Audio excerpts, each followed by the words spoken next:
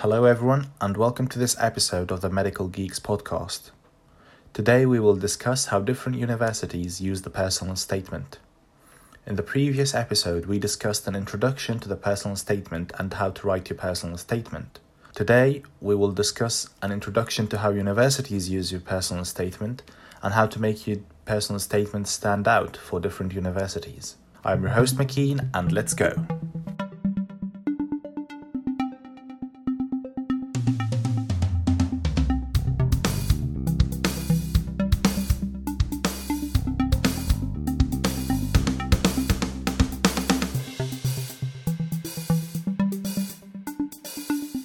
First of all, let's establish something. Medicine is different to other courses. If you're applying for medicine, universities will most definitely read your personal statement.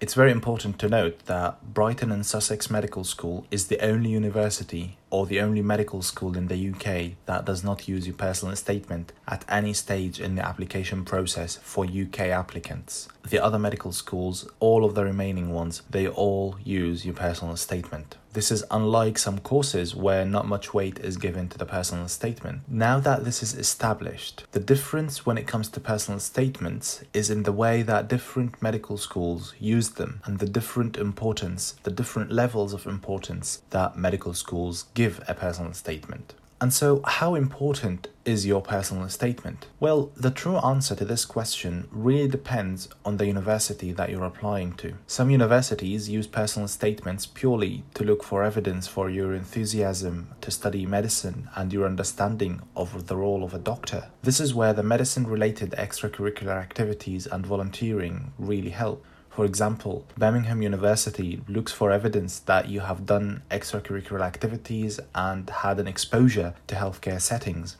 In other words, things that Birmingham University looks for would be sports that you do in your own free time, work experience and volunteering that you have done, and what have you learned from it. Other universities, however, look for evidence for other things. For example, Oxford and Cambridge universities focus heavily on academia and academic achievements in your personal statement compared to other universities that may focus less on the academic aspect and more on certain personal attributes, such as Lancaster University. It doesn't mean that Oxford and Cambridge don't focus on non-academic aspects. Of course they do. They just weigh more importance the academic aspects of a personal statement and of the potential applicant or the potential student. And it also doesn't mean that Lancaster University doesn't focus on your academic achievements. Of course it does, but it also places a lot more importance on certain personal attributes than Oxford and Cambridge. As mentioned earlier in this episode, Brighton and Sussex medical schools don't use personal statements at any point throughout the application process for UK applicants. Some universities choose to quantify personal statements and give them a score. For example, Nottingham University Medical School gives personal statements a maximum of 16 points. This point system is more common in universities where all aspects of the application are quantified to make it more possible to determine candidates that will be invited for an interview.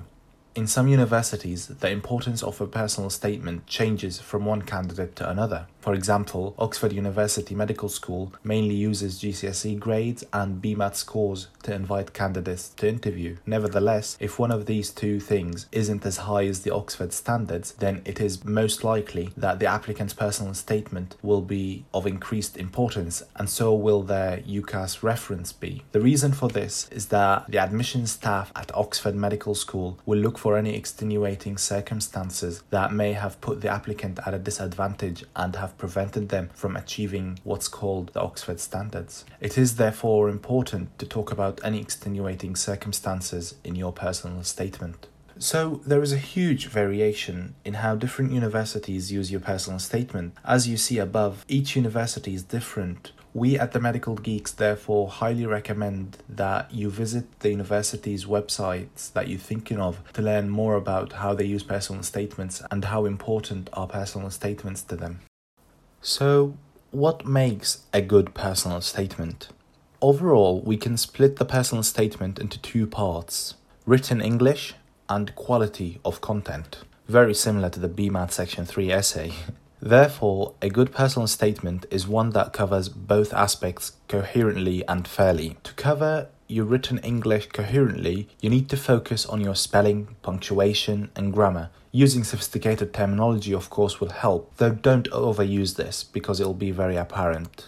Basically, tips that apply to good English in normal essay writing also apply here. Think of your personal statement as an essay when you think about the quality of written English. Now, when we move on to the quality of content of the essay, and the best way to cover this part of your personal statement is by being specific. For example, specificity about the sort of work experience that you did and what that taught you. You have an opportunity here to make your personal statement tailored for certain universities you have applied to, which is going to be very helpful to make your application stand out, which is something we've mentioned earlier and said that we want that to happen. For example, looking at the information above, Lancaster University clearly looks for personal attributes. Therefore, you can cover your personal attributes in this section. I'll tell you an example. You can write something like, when I was shadowing my local GP, I noticed the vital importance of communication between healthcare staff. The GP's language was noticeably different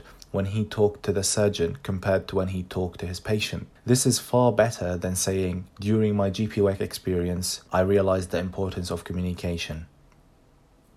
Well, everyone, this is the end of this episode. I hope you have found it helpful. Be sure to check out the rest of our episodes for more help on writing your personal statement and for more help on other aspects of the medical application.